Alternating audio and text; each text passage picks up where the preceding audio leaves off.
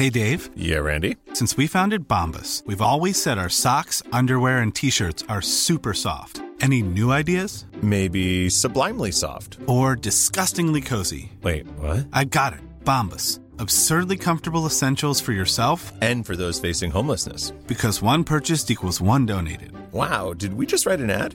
Yes. Bombas. Big comfort for everyone. Go to bombas.com/ACAST and use code ACAST for 20% off your first purchase. Burrow is a furniture company known for timeless design and thoughtful construction and free shipping. And that extends to their outdoor collection.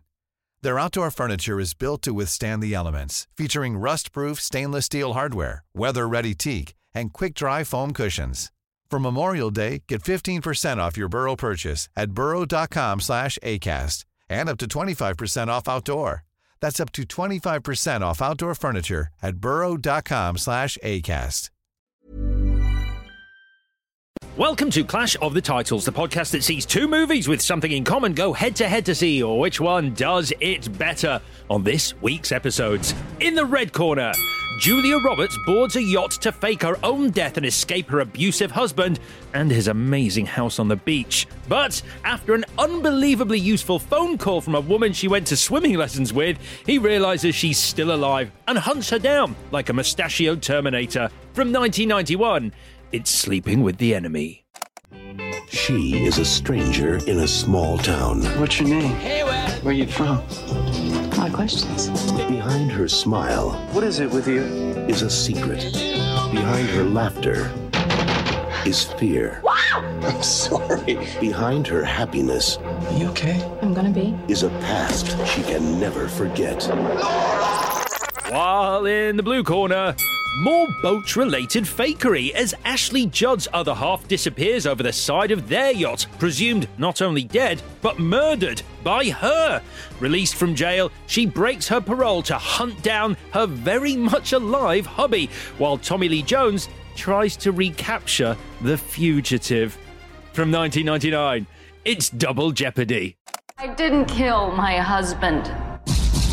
Libby Parsons is in prison for a crime she didn't commit. I'd like you to adopt my son. Money won't be a problem. It isn't about money. Thank you. Hi, Mommy. Hello, sweetie pie.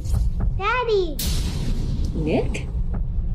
You ever hear something called double jeopardy? The state says you already killed your husband. They can't convict you of it a second time. That means that when you leave here, you can kill him. And there's nothing anybody can do about it. It makes you feel warm and tingly all over, don't it?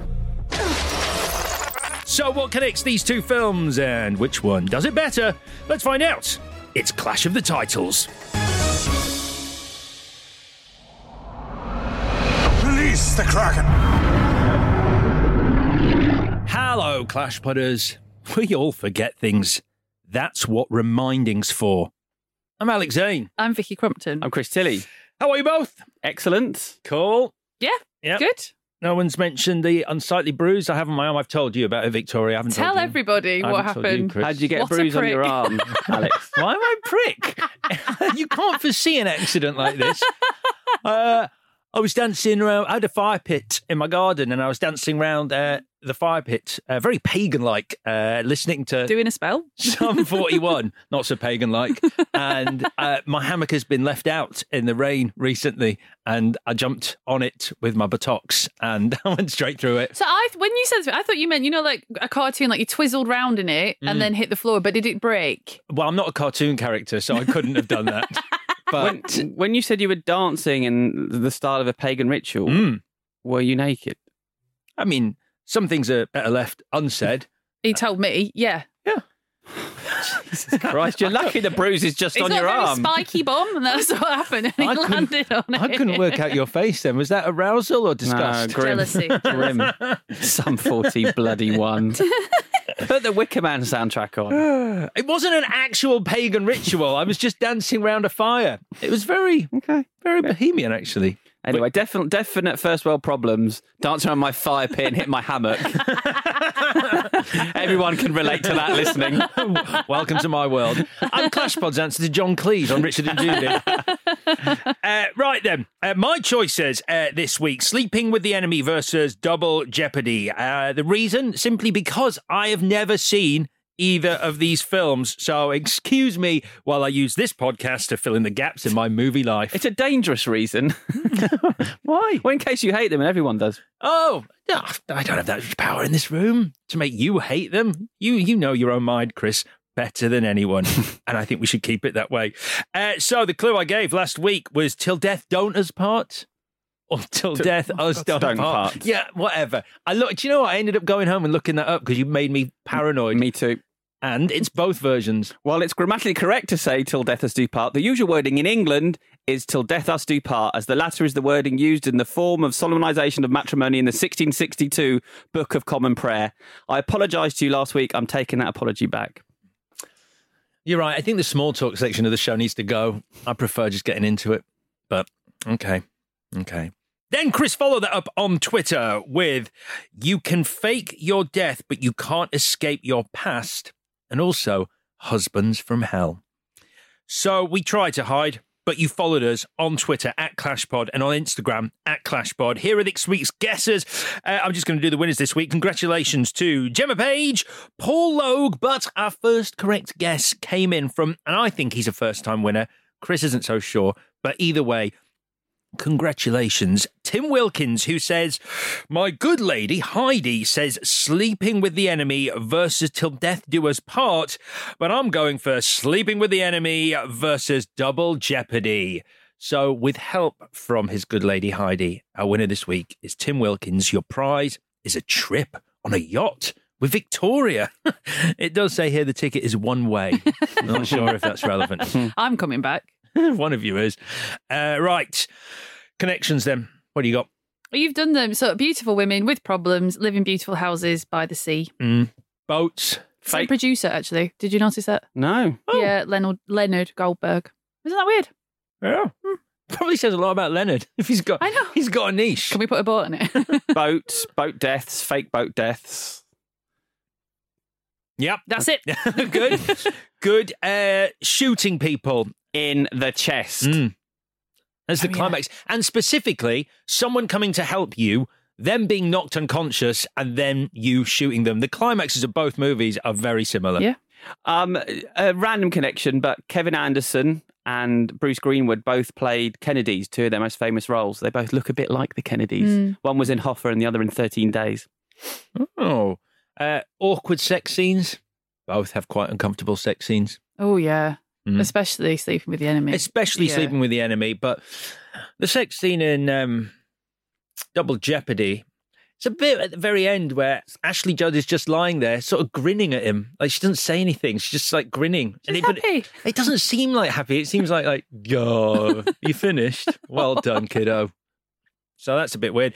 Both are in the 20% bracket on Rotten Tomatoes, and yet both made over $175 million on relatively small budgets. Really? Jeopardy's that low? Yeah, I think Jeopardy's 27%, and Sleeping with the Enemy is even lower, 22 Only because I remember critics hating Sleeping with the Enemy, but I don't remember them hating Double Jeopardy. Any more for any more? No. All right, then. So on Thursday, Victoria just wants her son back in Double Jeopardy. But today, Chris is going to ask why the hell Julia Roberts flushes her ring down the toilet in Sleeping with the Enemy. Chris, take us on a journey. Okay, here we go. In Sleeping with the Enemy, Julia Roberts plays a battered wife who escapes her abusive husband by faking her own death. However, she also leaves behind a trail of breadcrumbs that will lead him directly to her, like putting her wedding ring in his toilet. Mention that. And giving his work number to her swimming teacher. So just when she's trying to start a new life involving apples, so many apples, and harvest time, and a creepy drama teacher, her ex shows up, moves some tins and towels, then fakes his own death so the film can end with maybe the most predictable jump scare in cinema history. Alex and Vicky, for your consideration, Sleeping with the Enemy. Ooh. So, good stuff. Alex. Yeah. When did you first see this film? Chris, this was a first watch for me. Really? Yeah, this was not a movie I had any interest in watching as a kid in the 90s, and then I just totally forgot about its existence until now. Good answer. Vicky, were you, like me, madly in love with Julia Roberts in 1991 and watched it on video in 1992 when you were old enough? More or less. Video at some point. I was at school. I don't remember anything about it apart from how evil Martin is and Julia Roberts in a moustache. And that's all I remembered. Oh, see, I didn't remember that. That came as a surprise this time. I remembered her lovely hair. I couldn't wait. I was like, Mike, wait for it. Yeah, there she is. She's a man now. It's an insane disguise. It's crazy. It's insane. It's Blackadder Bob level of disguising yourself as a man. I noticed though that this time she does alter her walk, which is quite method, it's quite good. She doesn't just walk in there like Julia Roberts, so she walks in there like a dude, She walks in there like someone pretending to walk like what they imagine a man does, despite the fact they've seen men walk in real life. And she hunches her, she rolls her shoulders up. She sort of swaggers like a cowboy. Very strange. So the background to this movie is pretty simple, really. It had quite an effortless journey to the big screen. It's based on a 1987 novel by Nancy Price. It was adapted by Ronald Bass, who just had success with Rain Man. And it's directed by Joseph Ruben, who is like the godfather of the From Hell genre, as he directed The Dad from Hell before this with The Stepfather. Did you ever see The Stepfather? I did not. No.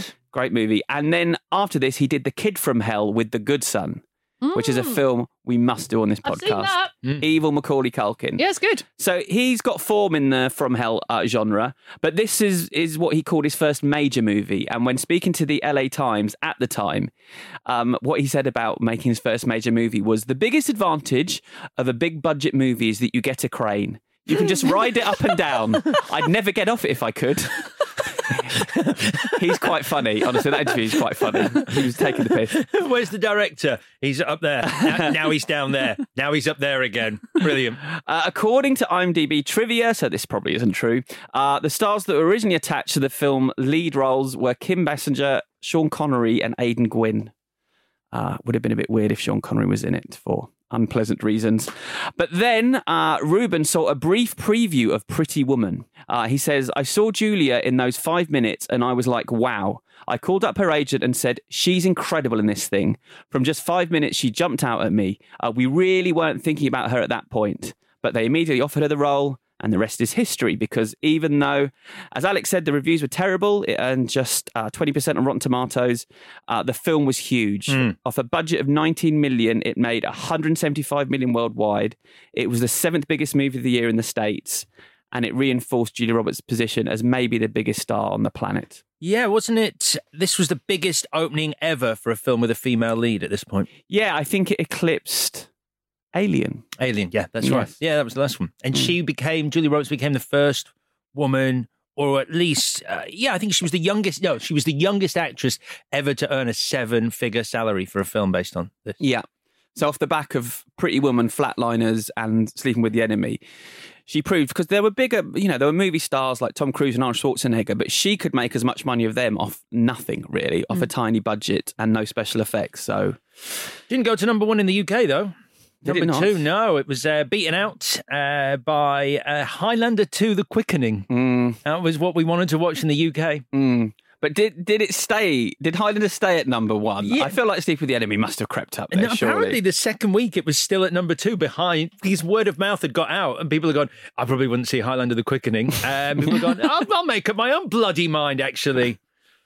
And it was, I didn't write this down, but as you mentioned that, it knocked Home Alone off the top of the American charts after 11 weeks, 3 months. Over Christmas. No, not over Christmas. This was into February. Oh, right. So people were seeing Home Alone on their droves in February, which is madness.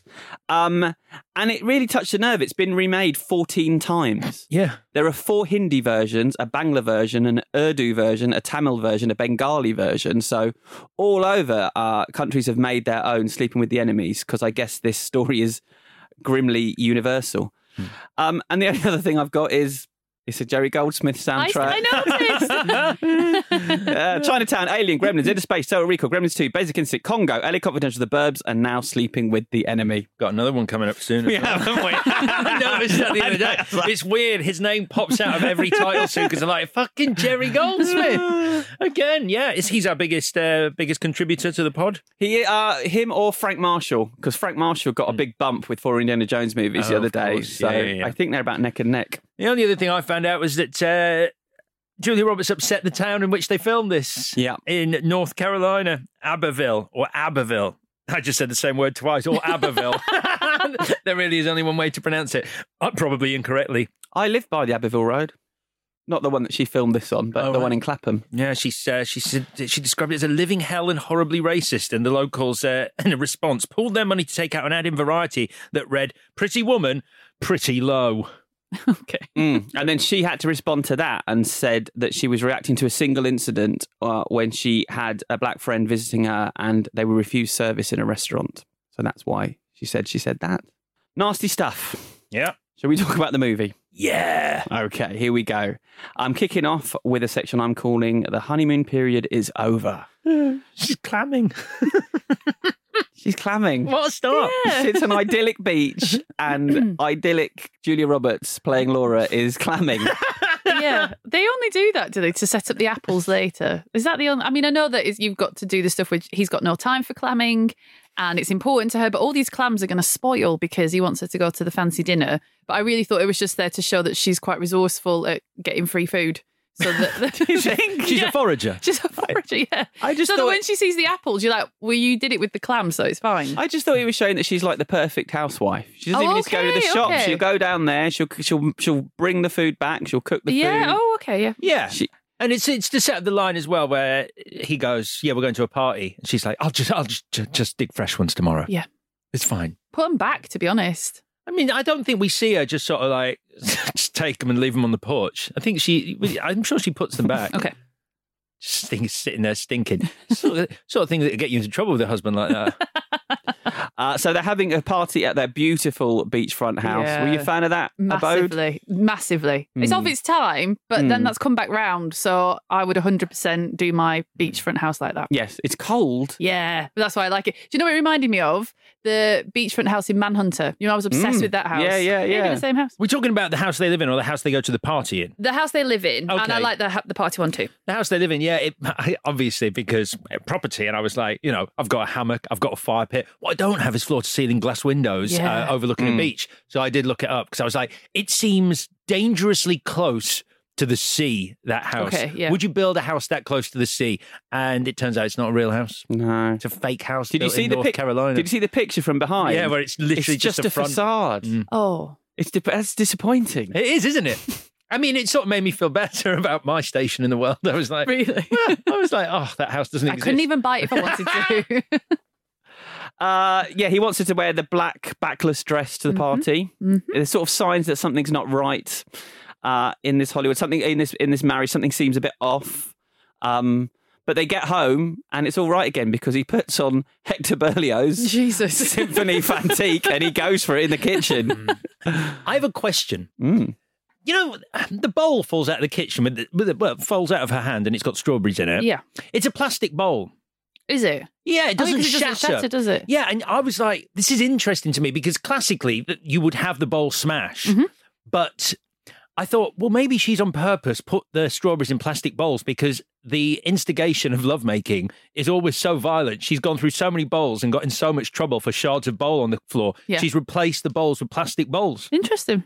I mean, I feel like you're overthinking it, but I like... Save her cleaning up later. Yeah. I like the theory.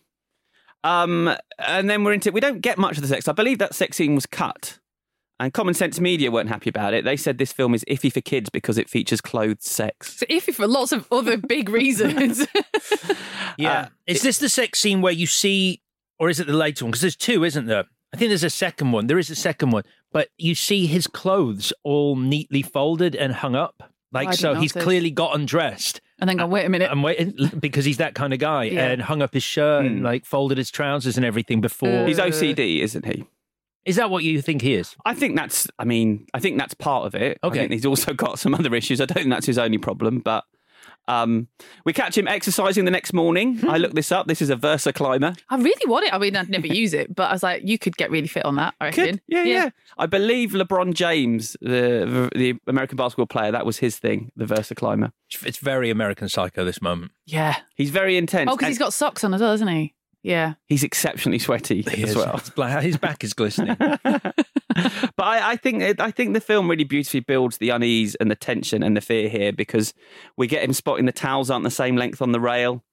And that's when we get the line that Alex said. Do you want to say it again, Alex? I really like that line. We all forget things. That's what reminding is for. It's a really good line. I wrote down, what a moment. Yeah, because she says thank you. That's why it's good. Yeah. She's not supposed to go, well, fuck off. And it's thank you for the lesson. It's the first moment where we've crossed the line into suspecting something's afoot to actually being very aware. Yeah. No, I would not for me. The sex scene is because the look on her face is she's not as into it as he is. And it is quite rough. And she drops the strawberries and all the rest of it. And it's obvious to me that it's not quite on equal footing. Okay. There's also an issue with the tins not being the right way around in the cupboard. And so he's sort of seemed quite controlling, but now he becomes full-on abusive. She's great, though, at conveying, because at this point, and again, first watch, I was like, she is brilliant at conveying the anxiety, that constant anxiety that she must be under, like having to manage the minute details of making sure everything is just as. Perfect, yeah. It starts with a punch and then a kick. And then he demands she joins him on a boat that evening for some night sailing. So this is the boat dude, Jonathan, who he first meets on his own. You know, their interaction there. Is there something else at play? Because he feels like he's flirting with Jonathan. Oh, okay. There's a little bit of like weirdness. It is weird that Jonathan, if he's a stranger, ostensibly, is like, do you want to come on my boat later? Yeah, I mean, fuck Jonathan is what I have to say. Because Jonathan literally goes, that must be your wife I keep seeing staring out of the window. Is that going to get her in trouble? She's fit.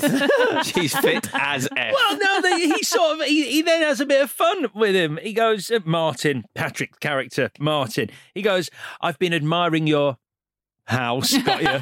Got you. You thought I was going to say wife then, but I meant your house. But I left it long They're enough. both possessions, so it's fine. See how the joke works. And so we then move into a section I'm calling Till Death Us Do Part. Did you like the moment where he actually says the line, we can't conquer our fears by running away, when she's like, I don't want to go on the boat, can't swim. And he actually says the what's plot going to of the happen. movie. Yeah, that's cool. So can you answer me a question? Is sailing at night a thing?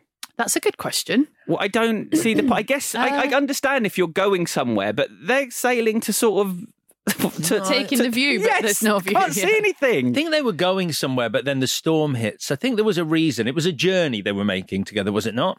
I didn't get that. I just thought it just seemed like a very strange activity to do at night rather than during the day. Yeah. And the storm suddenly rains down on them, and then Laura is gone. She can't swim, Martin tells us, for the second time, in case we missed his speech about her not being able to swim 5 minutes previous. Did you at this point? At this point, I was sort of, my brain was going, because I was really enjoying this. I was like, okay, well, I wonder if the doctor is part of her plan. Right. Like he has sort of set up this accident at sea to give her the opportunity to go over the side and swim and escape. Did cross my mind. Bit disappointing when it isn't. Apologies, Al. And she's gone. I mean, Martin shouts the name Laura a lot. Yeah. And then, suddenly she's declared dead and there's a funeral. And then there's flashbacks to her escape as we hear this narration. Julia/Laura says, that was the night I died and someone else was saved. Someone who was afraid of water but learned to swim. Someone who knew there would be one moment when he wouldn't be watching. Someone who knew that the darkness from the broken lights would show the way. I loved it. I really love it. Because at first when she's smashing the lights, you think, what the fuck are you doing? Yeah. But you also think, oh, maybe overthinking it, but you're so frustrated and you're so angry with your life that you need to express your rage. That's and right. you've picked this light bulb that's pissed you off and you've smashed it. And it's quite satisfying watching her manage to throw a stone at that light and She's take a it dead out. shot. Yeah, Which it's unbelievable. They do it in long shots so you can see her actually doing it. It's weird, isn't it? Because that's exactly what I thought. I thought you have no power over anything in your life, that you're taking out your frustration on this inanimate object that you can destroy. Yeah. And it's the start of seeing how brave she's been to tell lies as well, because the fact that we established earlier, he's very angry with her for going to her mother's funeral, but that's going to turn out to not be true. And also she says, I've been working in the library 3 mornings a week. And then you very quickly find out that she was learning to swim, and how bold a move that is. Yeah, because it feels like he's the kind of person who would check up on her in the library. Yeah. This is the last good part of the plan, by the way.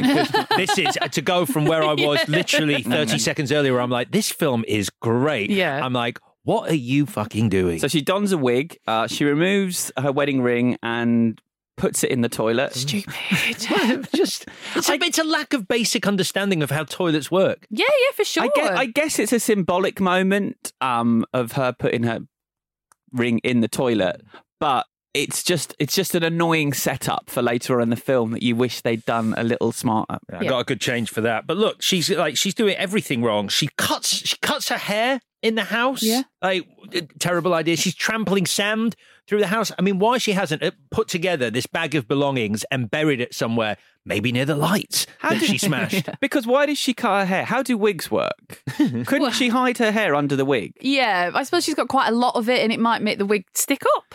Well, I'm thinking that when she's wearing the wig, Julia Roberts hasn't cut her hair, so Julia Roberts' hair is under the wig. Yes. So it's not sticking up. That's true. Just put the wig on. I don't need to see you cutting it. And she takes a Greyhound bus. And there's a nice moment here of her sort of claiming her own narrative in exchange for an apple. But the first woman she meets, she tells her entire story to, which seems like a bad start to this adventure. Do you think? It just seems like a dangerous thing to do. Do you know, because I was watching it going, I wonder what the significance of the apple is. Because with that black bob, and she looks like Snow White. Snow White and an older woman giving her an apple. Yeah. I was like, so this woman... This is an evil woman. She's a plant. Yeah. She's Patrick, basically ensures that on every... Like, this woman waits at the bus stop. He pays her, because he's a rich man, on the payroll to see if Julia Roberts ever gets on a bus out of here and to follow her and find out where she's going. We see how good they are at cross-dressing in this film, so maybe Patrick Bergin would have shaved off his moustache and that's him. That's all it would take. I literally wrote down, she removes her mask and it's Martin underneath. But she talks a little bit about her story, and she says she called police and lawyer, but no one really believed her or wanted to help her. And I think it's interesting because I don't think we were as understanding of domestic abuse then as we are now. Or certainly this is just before the O.J. Simpson stuff. There's absolutely no way. Like, everyone I knew at school was screaming, why don't you just leave him? Why don't you just leave him? And I think maybe that's why you have to show... Oh, no, I know it's probably... Is it in the book? Like, he hits her...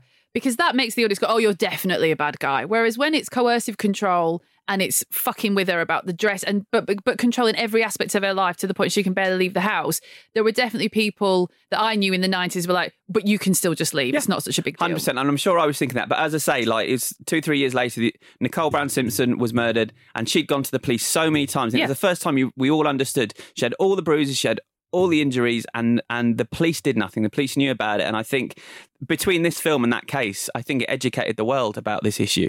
I think it's really effective where she actually says how long it's been as well. When she goes 3 years, 7 months, She's incredible in that scene. She really is. She's great in this movie. She is. I just wish she got on longer. I wanted to know hours and minutes. I think she does, doesn't she? She gets she just gives us days. So she makes it to Iowa, a small town in middle America, and she's smiling at kids playing jump rope. I mean, it's just perfect, isn't it? There's nothing wrong with this town whatsoever. Maybe it's a shade racist, but other than that, it's fucking lovely. There's a farmer raising the American flag. Because to my experience, this is really personal, but me going home, I'd be like, oh my God, someone's raising the flag. Like, this is a nightmare. But she's like, oh, I'm home. Like, yeah, it's because she's left the monochrome hell of Martin's world. And she's in like little apple pie America, for fuck's sake. The cupboard's a bright colour. It's all sort of pastel-y and soft focus. You're like, wow. It's as you say, it's very white. Yeah. This whole film is very white, and I don't know if that's better or worse than what Double Jeopardy does, but we'll talk about that on Thursday. So she rents a huge house. Yeah, but then old money. My mind was finished. The lady says this is $700 a month in 90s money. So where's she getting that sort of money from? Well, that's a really good question. Again, I got to change for this, but it's amazing that somehow she has managed to amass cash, cold hard cash. You can see her put rolls and rolls of it in the bag. Yeah, when she's from under the nose of this absolute psycho control freak. And also to pay for her mum's care. Presumably she hasn't even got a bank account because he controls everything. Why would he give her own money? Well, that's why she's got cash and not a bank account as well. So he must see who's paying for like her mother's care. And what's the reasoning for her? I mean, I guess she wants the perfect house and life, but like, I feel like you just start off with a little apartment somewhere, wouldn't you? Like, yeah. I was surprised at how big the house is. Yes. It's really big. Yeah, it's a big old house. Because we see how big it is because we get a cleaning montage. Oh, I like that. So she's cleaning the house, she's setting flowers down, she's sitting on the porch, she's making the towels messy. Go for it, Laura. She's making the tins in the cupboard messy. Yeah. I like that. I liked it too. I like that. I just feel, I don't know, part of me at this point, and I think I'm going to be doing one of my bits if I say this now, but part of me at this point is like, it feels just a bit too like, oh, that was awful. So this is nice and fluffy and cuddly and everything's covered in cotton wool and it's so beautiful here. And you kind of go, I don't know whether she'd want to let her hair down and party a bit more because that's what she's not been allowed to do. Hit some nightclubs, go out, have a drink, have a party, have a dance. Well, we're taking a break now, but in the next section, we are going to talk about her partying or what her version of partying is. When you're ready to pop the question, the last thing you want to do is second-guess the ring. At BlueNile.com, you can design a one-of-a-kind ring with the ease and convenience of shopping online. Choose your diamond and setting. When you find the one, you'll get it delivered right to your door. Go to BlueNile.com and use promo code LISTEN to get $50 off your purchase of $500 or more. That's code LISTEN at BlueNile.com for $50 off your purchase. BlueNile.com, code LISTEN. Burrow's furniture is built for the way you live. From ensuring easy assembly and disassembly to honoring highly requested new colors for their award-winning seating, they always have their customers in mind. Their modular seating is made out of durable materials to last and grow with you. And with Burrow, you always get fast, free shipping. Get up to 60% off during Burrow's Memorial Day sale at burrow.com/ACAST. That's burrow.com/ACAST. burrow.com/ACAST. There's never been a faster or easier way to start your weight loss journey than with PlushCare. PlushCare accepts most insurance plans and gives you online access to board-certified physicians who can prescribe FDA-approved weight loss medications like Wegovy and Zepbound for those who qualify. Take charge of your health and speak with a board-certified physician about a weight loss plan that's right for you. Get started today at plushcare.com/weight loss. That's plushcare.com/weight loss. plushcare.com/weight loss. Planning for your next trip? Elevate your travel style with Quince. Quince has all the jet-setting essentials you'll want for your next getaway, like European linen, premium luggage options, buttery soft Italian leather bags, and so much more. And is all priced at 50 to 80% less than similar brands. Plus, Quince only works with factories that use safe and ethical manufacturing practices. Pack your bags with high-quality essentials you'll be wearing for vacations to come with Quince. Go to quince.com/pack for free shipping and 365-day returns. Join me, Jaguar, the host of BBC Introducing Dance on Radio 1, for my brand new podcast, Utopia Talks. It's a reactive platform to discuss issues that my generation care about in dance music culture and the wider world. I'll be talking to some of the biggest names in dance music, including people like Heidi. The lineups do not need to be 99% male-driven. There's all these interesting new producers and women that are coming through, all sorts. Yeah. It's like women are speaking out now. And the sensational Bless Madonna. I feel like literally my entire life has led up to this. This is the first event we've had like this, not just in the UK, but really in the Western Hemisphere. And to be able to be here with all of these people who are so happy is just absolutely the biggest, highest joy of my life. As well as having the meaty conversations I often have with friends that I'd love you to join in with. There's so much new energy coming out of the pandemic, and there's so many new nights and festivals, and everyone's really pushing for this new structure where people genuinely don't feel anxious about coming to a club night because of the way they look or the way they dress. It's more about everyone in. To me, Utopia is a perfect moment. It's togetherness, it's the future. I want to live in a more inclusive, equal world, and I hope this podcast will build a community and help create change. Subscribe now on Spotify, Apple Podcasts, or wherever you like to get your podcasts. New episodes dropping every Wednesday. Welcome to Utopia Talks. Utopia Talks is a Stack production and part of the Acast Creator Network.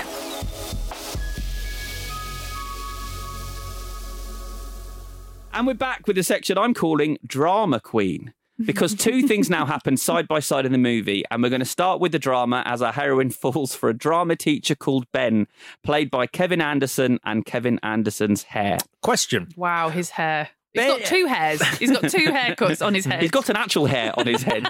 It's an insane haircut. Is Ben, so quite openly, is Ben, is he meant to be as creepy as Martin? Ben so we're unsure. He's Are we meant to be unsure about him, or is this just the performance Kevin Anderson has chosen to give? I think it's a really good question. And if he wasn't introduced in the way he's introduced, I would say, yes, he's supposed to be more threatening. But by introducing him as the neighbour singing West Side Story while watering his lawn, I feel like there's no coming back from that. Although he's a knobhead, he's less creepy. I feel like if they wanted to go down that route of making him seem like he might be like Martin, they wouldn't have introduced him in that soppy way. Yeah, I think he's extremely creepy, but it's watching it as a grown-up. I think probably in the 90s, I was like, oh, he's cute and it's harmless. But the way he walks into her kitchen, the way he won't leave, the thing about, well, I'll just set a table for two. It's like, fucking leave her alone. Like, all the signals, like, read the room. And then later on, when he finds out that she's changed her name,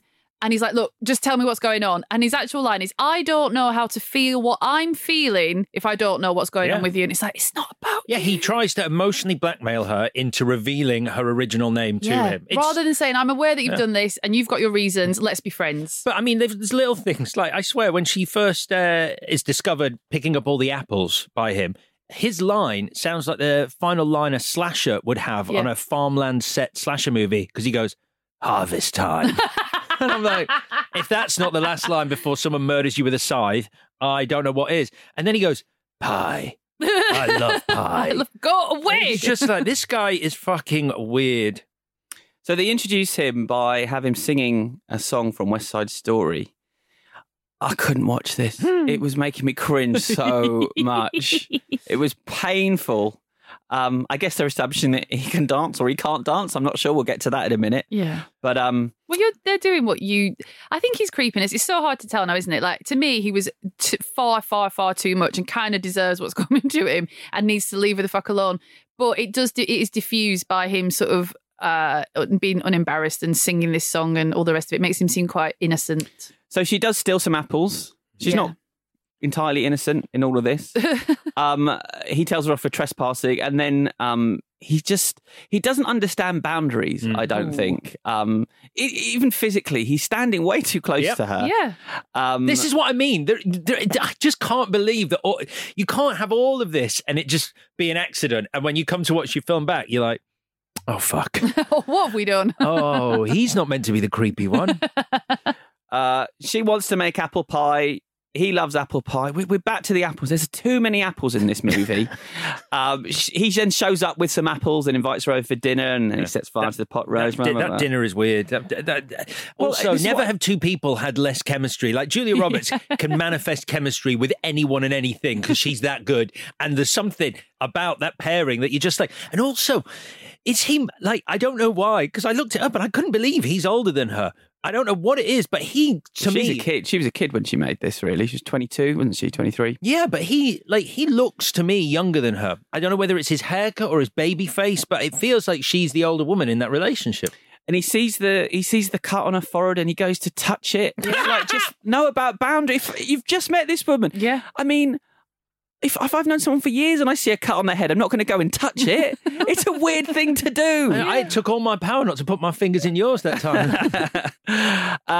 And so now she's working at a library, and we get quite an affecting scene where she calls her mother to hear her voice. Oh, that's good. Is it? She's very good in that scene. It's good. Yeah, definitely. So your mother is ill, infirm, in an old people's home, and is now getting crank calls from someone who just rings you and then says nothing down the phone. Yes. And sort of very quietly murmurs, love you. But the mum can handle it. It sets up the mum as being, a clever old girl, which she is, because she doesn't bother. She's like, there's no one on the line, and then just hangs up. It's fine. She wasn't scared. It's quite emotional. I mean, it's creepy. You just don't do that. And then we're on to Brown-Eyed Girl. So... this is the scene. I can remember watching like Film 91 with Barry Norman, and at the end of each episode, he'd play a clip from a film upcoming, and he played this scene in that. I think this was a big part of the trailer. They sold the film off the back of the thriller element, but also the pretty woman montage. The brown-eyed girl is dancing the brown-eyed girl. So it's so Ben takes her to his theatre. He makes it snow. He puts Van Morrison on as she's playing dress up backstage. It's a bit like a makeover scene, but it's quite a weird one. He's juggling. She's dressed as a clown. Yeah. So she smiles a lot because that's what we want to see from her. And he just stares at her a lot. It's weird. It's weird. First of all, he goes into a theatre and uses whatever special effects the next production has set up for Monday's show on her by using their fake snow.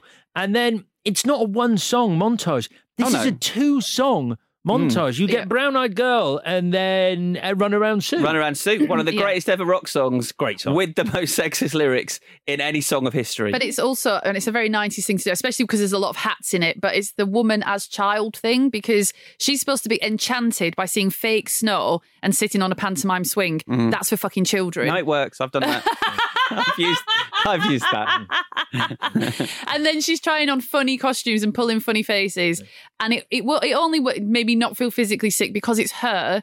And I'm so desperate to see her smile because of everything she's been through. And you don't want Julia Roberts to feel that sad ever. So when she finally smiles, you're like, well, if he made you smile, Julia, then it's She's fine. working very, very hard to make Ben seem not creepy. Yeah, It took this scene for me to finally soften to him because I'm like, I guess If he's guess all right with you. Yes and you no. see something in him. Yes and no, because when the Dion song comes on, he's dancing with her. His dancing's very violent. Yeah, he grabs it. She's like a doll. It's very jerky and very violent. I know someone's supposed to lead, but that is too much aggression. This is what never have two people had less chemistry. They can't even find rhythm in the dancing. But also the idea that Patrick Bergman, that Martin has got, he keeps saying, remember on our honeymoon and I told you to dance. And it's like, so the idea is if you're a creepy psycho, she could always dance, obviously. You just think you taught her to dance because she lets you lead and blah, blah, blah. So when she's dancing with Ben Woodward, she should be leading the dance because now she's finally found a partner who's happy for her to take the lead and isn't going to throw her around like a rag doll. And that's not what happens. He's chucking her all over the place. Yeah, it should be. Yeah, it should be like. Oh, I don't know. Speaking of Martin, though, there was a bit where he gets that phone call from the woman at the swimming class to inform him that he's a fucking psycho. It's really weird because he goes, he will not accept that it's her. He keeps going, you've got the wrong person. It can't be her because it can't be Laura. She's dead. She's dead. She's dead. And then, God, this is a really sort of left turn line. The woman goes, yeah, Laura, the gym teacher, because that's why she had all those bruises she always told us. She said, she was taking gymnastics or something, wasn't she? Yeah. And because then it's like, only then does it do a real close-up of Martin's face, and his face basically goes, my bruises. Yeah. But before we get to that section in my going through it, the dance turns into them going home and then them kissing on the stairs. And he asks her to stop. And he doesn't. Yeah, twice, 3 times. Because this is when Ben really turns into a creep. And she ends up having to send him away because he's so threatening. Yeah. Although the next day, sort of all's forgiven. She just tells him a whole story. No, because then the motherfucker, he wasn't able to have sex with her because that's what he was after all along, and he wasn't being her friend and all the rest of it. And then he has the fucking nerve to be in a fucking sulk about it. Yeah. So he sat there with his feet up like, don't even talk to me because you wouldn't have sex with me. And she has to say, I'm sorry. Yeah, oh, man. He's such Ben, a sap. that's bad. It's really bad. We've seen that before, though. Remember, the same like pattern on Avatar, on the Avatar episode where Jake kills Natiri's father, or he ends up dead. Oh, God. And like the first time she sees him again, she's like, I'm really sorry for not trusting all of you. this. It's like this weird thing. So Avatar is a combination of Pocahontas, Ferngully, and Sleep with the Enemy. It looks like that, yeah. All right, so that's the romance out of the way. Trailer breadcrumbs now. Just one last thing. In that apology scene, she's like, look, this is the truth. I'm really scared, blah, blah. And he's like, hey, Julia Roberts, someday you might surprise yourself. It's like, have you shit? She's just escaped from prison. And he's like, but one day you might do something that surprises even you. Yeah. And Ben also, there is that scene where he comes round and very, very violently smashes his fist against the door. Like to let her know that he's there. And then she opens it and she's like, God. And he's like, what, did I scare you? It's like, yes, Ben, anyone would be scared by a stranger smashing their fist against a door. That's not how you knock on a fucking door, Ben. Ben either knocks too hard or lets himself in. He does let himself in. Yeah. Both bad. Super threatening. Both bad. All right, so let's get back to Martin, because while this romance has been blossoming, he's been busy investigating. Clue 1, Martin cuts his foot on broken glass from the light. Clue 2, the YWCA calls him to say how much they will miss her and reveals the swimming lessons. As I say, she must have given them his work number. I don't know how they would have got his work number otherwise. I'm sure they can find a way, like the Yellow Pages or something. She might have mentioned where he works. I don't know. I think she messed up there. Clue, Martin finds ring in toilet. She's an idiot. So I guess he doesn't use that toilet often? Or at all. He went home after reporting his wife missing and then dead. and never had a wee or anything. No. Just left immediately. I've given him the benefit of the doubt here. Maybe he has 2 bathrooms. Maybe that was her bathroom. Oh, okay. And, yeah. you know, it looks like an ensuite. Maybe he's not been sleeping in that room because his possession's been taken from him. Yeah. And then he hires an investigator to find her. What is this scene? Why are they in it for one scene and then you never hear from them again? It's actually unclear whether they've passed on any information whatsoever or he's just found her. Especially as he seems to be quite good at this, and I sort of believe him. He's a smart guy, so It's the fucking Terminator. I'm fine. What you said is right. Like, it's scared. That's why it scared the shit out of me. He will not stop. I'm fine with him tracking her down without the need for an investigator with weapons on his There's wall. the bit where he even goes, because the mother is called Sarah Waters, and he goes, I'm looking for Sarah Waters. It's Sarah he doesn't Waters. even blink. Like, literally doesn't blink. So Martin realises the mother didn't die and heads to her nursing home. And this is where we got a section I'm calling Brown Eyed Boy. Okay. Because Laura dresses as a bloke to visit her mother. We've mentioned it, but the hair, the moustache, it's just not a good look. I mean, he's supposed to work in the theatre. Surely he's better at his job. Yeah, I mean, I don't know what it's meant to be. She looks like a sickly child with a fake moustache. I mean, is it supposed to be bad because it's amateurish? But it's just horrible. Disguise her as a different looking woman or something. Like, give her a blonde wig or something. It doesn't even matter either, because when she's on her way out, the woman on reception goes, "Hey, you know, you were looking for anyone came to fit that bloke. Yeah, that man did. Yeah, that man woman." In this section, we get the most disturbing moment in the movie, which is the close-up of Martin drinking water from a fountain. Amazing. I mean, what is he doing? Right, twice though. He goes back to it. So he's very thirsty. The director, the writer, and the actor—they're all like, "We want more of this." Can we make love to the water, Martin? Make love to the water. Lap at it. Just keep lapping. Lap it like a big fleshy cat. Give it a Frenchie. No, stop that. Can we talk about? Let's use this opportunity to talk about this performance, Patrick Bergen's performance as Martin. Do you love it, or do you think it's just the dial's gone up to 11 and it should be flitting around the 9-10 mark? I really love it because he really frightens me. What would scare me more is, you know, when he's talking to the nurse in the care home and he's setting up this lie about if someone comes to visit this woman, would you let me know because I want to surprise my sister who I haven't seen for a long time and she's going to pop by, kind of thing. Right. So in that scene, the nurse is quite charmed. She's like, "Oh, you're a very good looking man, so I will do what you say," which is fine. Yeah. But he should switch then from being literally the fucking Terminator to being like a normal man who's really charming and blinks and just like, and he's handsome. So you see him do the thing that presumably ensnared poor Laura in the first place, where he can be normal and he can just be like super charming and you're just bowled over by his charisma and you'll do anything he says. And then he's like, "Pow, now I'm the Terminator." That would have scared me more. It's not on the actor because I do think it's brilliant because he's so scary. Yeah, I mean, I really liked it. I think it was a similar point where I'm just like, why is anyone listening to this man? Because you get a vibe, like when he's walking around being terrifying, just striding towards camera with his long coat flapping behind him. I'm like, this is great. But when you sort of see people being putty in his hands, you're like, he never loses the air of menace. He can't be reasoned with. He can't be stopped. He absolutely will not stop. That's it, because then he threatens the teacher, the drama teacher, who's gay, and he's like, "If you tell anyone," and that teacher would be like, "Fuck off! I'm obviously going to call the police. Who are you?" I thought that was, this is why I wouldn't let go of this. The doctor's in on this thing. He's helped her. I thought that was the doctor from the start. They've got the same haircut as Jonathan on the boat, and I was like, he's found him, so now he's going to tell him where she is. Right. He gets into the mum's room and she sort of inadvertently spills the beans, and then he moves in to kill her but gets interrupted. Do you think the film bottled it here by not having him murder her? It's a really interesting one because I was watching this going, does he need to kill her so that he can be killed at the end? Like, does that sort of, I guess he's now... It tips him over into proper psychopath territory. What the fuck? He wasn't before. Sorry. Are you mental? No, but I mean, I guess something... I'm shaking my head. I know what you mean, and I didn't mean it like that. What I mean is, like, murdering someone is the next level, surely. Yeah. Actually taking a human life, and he was going to But he would... The point of Julia Roberts' situation is that would only have ended one way eventually. It was just a matter of time. That's true. Okay. So... I don't think you need to kill the mum in order to justify him being killed. Okay. I only think they bottled it because... What? Because it creates complications, because he's on a quest, and if he kills someone in that room, there'll be an investigation and all the rest of it, and obviously it will look like she died naturally, but it just creates an added wrinkle in his relentless pursuit of his wife. So that's the reason I think they didn't do it. So if he hadn't been interrupted, do you think he'd have done it?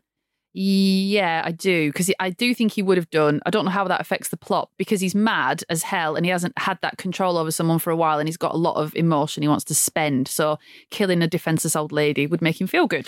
I just think it's weird, isn't it? Because I think some of the criticism that was levelled at this movie, I think it was Roger Ebert who just sort of said it's just a slasher movie dressed up as something else. Yeah. And I guess that would have certainly tipped it into here is a killer walking around murdering people on his mission to get to his disappeared wife.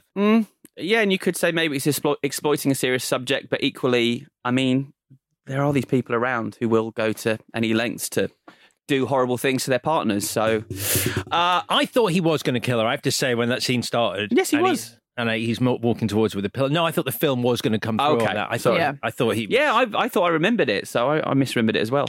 And then we're into the home stretch, which I'm calling cheaper than a divorce. So head to a carnival, first and foremost, Ben and Laura. Martin's there. He's wearing her ring as well as his own, which I liked. And this is when he's been doing this psycho look throughout the film, but this is when he goes to he gets up to 11. Too much. Do you think? I thought you'd love this. This is some serious face acting. I've called it rage face. Yeah, he's very good. But I think this is where the directing kind of lets it down a bit. And I feel the same. You know, when they're in the boat at the start and there's meant to be a storm, it's not much of a storm, is it? Like, it doesn't look that scary. And I think it's just the direction. Like, it just doesn't look that threatening. Uh-huh. And I think the director has run out of tricks a bit where he's like, you've got the energy of a carnival and all you're doing is like, this man's face forever. Yeah, I've got something to say about the carnival in my bits, actually. I thought this is where it was going to be the climax. I thought this is... Why go there and then go home? We're into Act 3 now. Yes. He's going to be a chase around a carnival. Yeah, the Hall of Mirrors, obviously. It's what Hitchcock would have done. But Laura comes home from the carnival and she needs 20 minutes as she's going to freshen up. Has a bath. Has a fucking bath. If someone says to me, I'm just going to freshen up. 20 minutes, she said. How long does a bath take? To run a bath takes 20 minutes. Friggin' minutes. I agree. And then you've got to empty the bath. What about the time for actual bathing? Yeah, there's no time. Well, maybe she just took longer than 20 minutes, in which case, just say I'm going to have a bath. Don't say I'm going to freshen up and then be gone for an hour while you're bathing. So Martin starts toying with her here. The towels are back in order. Berlioz is on the tape player. Whoa. Oh. So what? So what's that? Like the towel thing? Like fine, she cannot remember whether they were in the right. Or, you know, they were all lined up. But yeah, Berlioz. Yeah, I know it's a terrible moment. She presses play on that stereo and it comes on. Yeah, and she smiles. For a moment she's like, "Hang on." Oh, no, wait, it's fine. It's just Berlioz. It's just a piece of music that surely you would not have sitting in your tape player. Well, no, I thought she was like, oh, Ben's done this as a joke. I thought she thought Ben... It certainly fits. It fits Ben with Ben's modus operandi. Yeah. But I know, is that what you think it was? I think she just sort of like, it's a dumb move where she's like, oh, I must have put that in by mistake. You'd remember putting the song that terrorised you in your cassette player. Yeah. And now the tins are perfectly lined up as well, and we hear it. Hello, princess. It's wonderful to see you alive. And so this is the climax. Ben knocks at the door and then smashes his way in. Martin knocks him out, but I feel like Ben should have just done his jerky, violent dance with Martin, because that would have taken him out. Yeah. It's dangerous, that dance. Laura knees him in the balls. He drops his gun. She shoots and narrowly misses him. He says, I can't live without you and I won't let you live without me. And then she picks up the phone and says, give me the police. And then says, come quickly. I've just killed an intruder. Hello. All was forgiven at this point. That line, I was like... Incredible. That is just amazing. And his face and everything. Loved it. That reminds you, did you ever see the American guy on Millionaire who used his phone a friend a bit like that? No. Not Stuff Murderer. Lyndon Johnson, Richard Nixon, Jimmy Carter, Gerald Ford. I'd like to call my parents right now. Sure. Use my lifeline, call my parents. What are their names? My father. I'll talk to my father. Hi, Dad. Hi. I don't really need your help. I just wanted to let you know that I'm going to win the $1 million.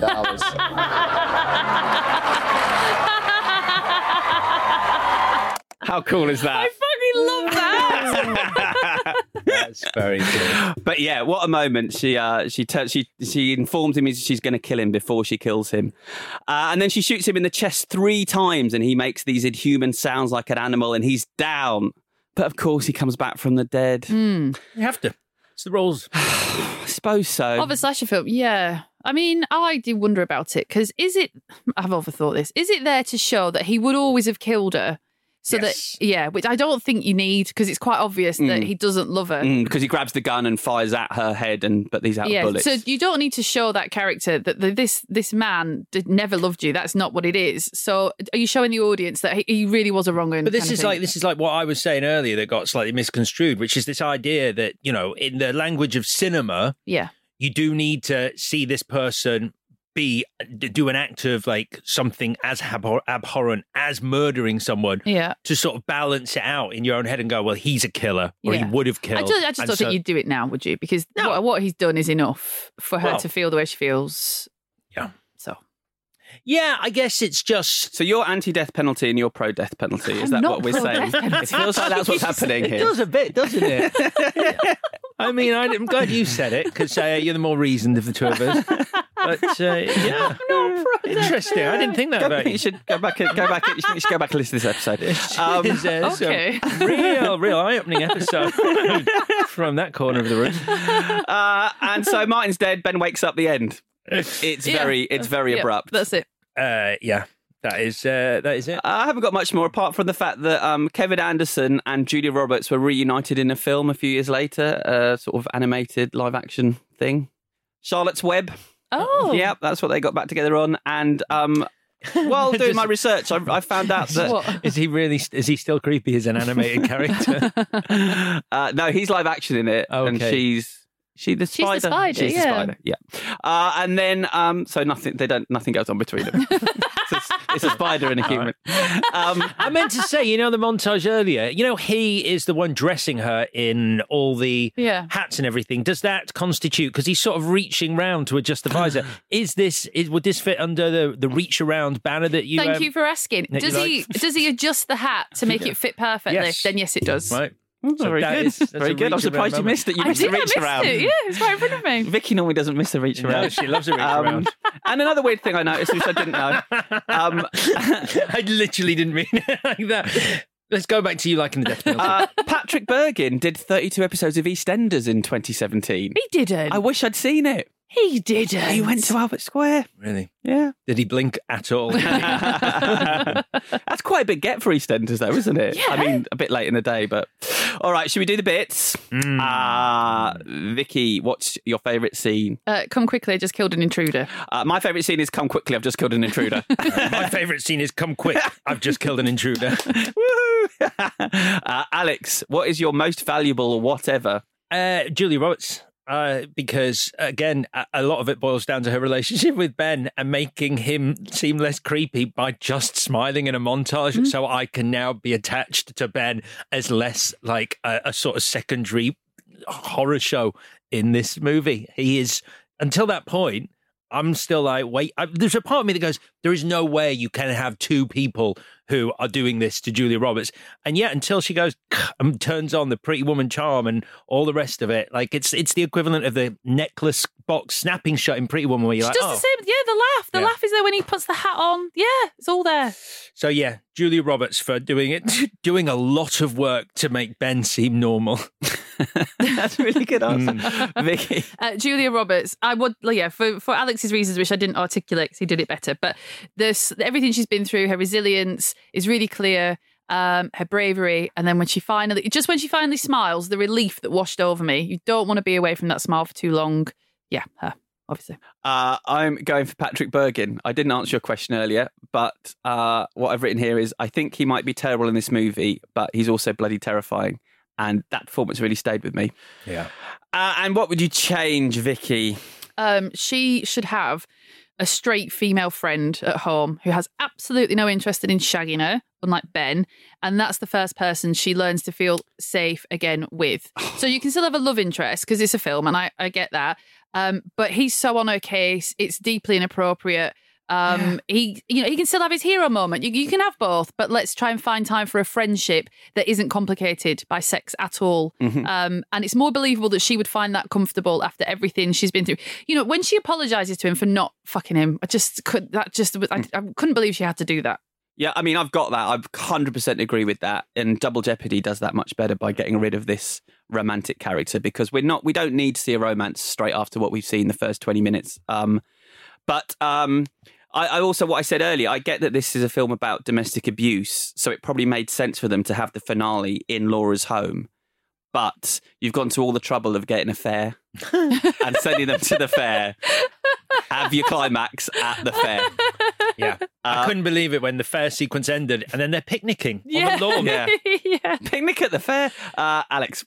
So she goes back to the house, not to cut her hair and put her ring down the toilet, but because there's something there, something personal that she's forgotten that she can't leave without, and she forgot to put it in a rucksack. It's something her mother gave her, some like trinket that is of quite immense value, an antique, a family heirloom. So that's why she goes back. And you think in the moment, you're like, oh, well, her mother's dead. So she wants to keep hold of that memory, and it's the only thing that she still has that attaches her to her mother because he's got rid of everything else. So that's why she wants it. And that's why Martin sees the sand in the house and everything, because it was an impromptu thing to go and get this item. Then when we find out her mum's alive, it turns out that this is the item. It's worth a lot, and she has to sell it to pay for her mum being looked after in the care home and also pay rent on a massive house in the beautiful sun-kissed world of wherever she ends up. So you kill two birds with one stone. Yes. That's my change. Much better. Very good. Yeah, really good. All right, then we're done. Should we do a quiz? Let's do a quiz. On Thursday, we're doing the film Double Jeopardy. So I thought we'd play Jeopardy. Okay. Do you know how to play Jeopardy? Yeah, you do the answer and Yes. we'll do the question. So I'll give you an example. If I said, Julia Roberts is pursued by her psychotic husband, you'd say, what is sleeping with the enemy? Yeah. Right, what is? It's basically what is or who is. Although if you just blow out the Why answer... is this such a big quiz show in America? It feels like a stupid quiz show. To be honest, if you just blow out the answer, I'll give it to you. Okay. Thank you. And actually, these are real Jeopardy questions from the American these show. aren't movie related? They're all movie related, Right. but they're real ones from the show. Okay. These have been on the telly in America. Wow. In the presence of greatness. I know, he trusts us. Wow. So we'll start with Rachel Lee Cook, the ugly duckling. She's all that. Correct. What is She's All That? Can you try though? You didn't even try then. You didn't even try then. Because I don't... What is She's All That? What is She's All That? Is pursued by Freddie Prinze Jr. in his high school comedy. Oh, are they all about men pursuing women as well? these No, films? they aren't. Oh, shit. This one might be. In Once Upon a Time in Hollywood, Margot Robbie portrayed this late actress. Who is What Sharon is Tate? Correct. I like the fact that Vicky said, what is Sharon You don't Tate? have to say. You don't have to say Who what is or what is? Who is sorry. or what Yeah, is? yeah, I did say that. It's a lot to take in. Okay. A highlight of this 2016 Disney film was a sloth working at the DMV. What is Zootropolis? Yeah. Correct. Zootropolis. I would have accepted Zootopia or Zootropolis there. Okay. This person appeared in more than 35 Alfred Hitchcock movies. Who is James Stewart? No. Who is Tippi Hedren? Who is Gregory Peck? Who is 35 is a lot. Who is Cary Grant? Who is Alfred Hitchcock? Correct. Oh, very good. Very good. 35's a lot. Okay. Original wording of the Hollywood sign. Who is Hollywoodland? Fuck. I think we both got that. I really do. I think that was right. I think you both got that. Yeah. I'm going to give that. Okay, this is the... Not who is Hollywoodland, though. Is that what I said? That's what I said. This is the final one. And just say the answer. Don't say who is or what is, because you're both saying who is or what is before you're thinking of the answer. Yeah, that's true. So it's slowing me down. It's a waste of time. So Right. just say the answer. Creators of Casper say this film's logo plagiarised one of their Ghostbusters! characters. Fuck off. Correct. Oh! Alex wins with Ghostbusters. Oh, that's going to hurt. Well played, Alexei. Oh, wow. I don't think I've ever done anything so horrible to you in your entire life. I feel sick. Harvey Comics, creator of Casper, sued the producers claiming the ghost in the logo was too close to the Casper character Fatso. The court ruled against them, stating there were only so many ways to draw a ghost. Have you seen Ghostbusters? Once or twice. Oh, your favourite film. Brilliant end to the quiz. Well played, Alex. Great quiz. All right, then. Let's look ahead, not to Thursday, first of all, but to next week. Chris's choices next week. What is your clue? Next week, we're spending 3 episodes partaking in some guerrilla warfare. 3 episodes. 3 episodes. It's a 3-way. It's a 3-way. Come on, this. Right, I've been thinking other ways to say that. What would you go for apart from 3-way? Because I don't want you rolling your eyes all next week because I'm going to be saying it a lot. Everything I say now just sounds awful. Triple-headed. It's a triple-headed. Right. It's a triple-headed. Yes, triple-headed. So worse than 3-way. Well, you can't say threesome, can you? It makes me think of weird hentai. Oh, those demons. Right, let's get out. I've watched a lot of manga, anime. I don't want to talk anymore. Good. On Thursday, then, we are coming back to talk about Double Jeopardy. In the meantime, please subscribe, rate, and indeed review us if you have time. It's a massive help. And check in with us on social media at ClashPod on Twitter and Instagram. Back Thursday for some Double Jeopardy. Bye-bye. This was a Stack production and part of the Acast Creator Network.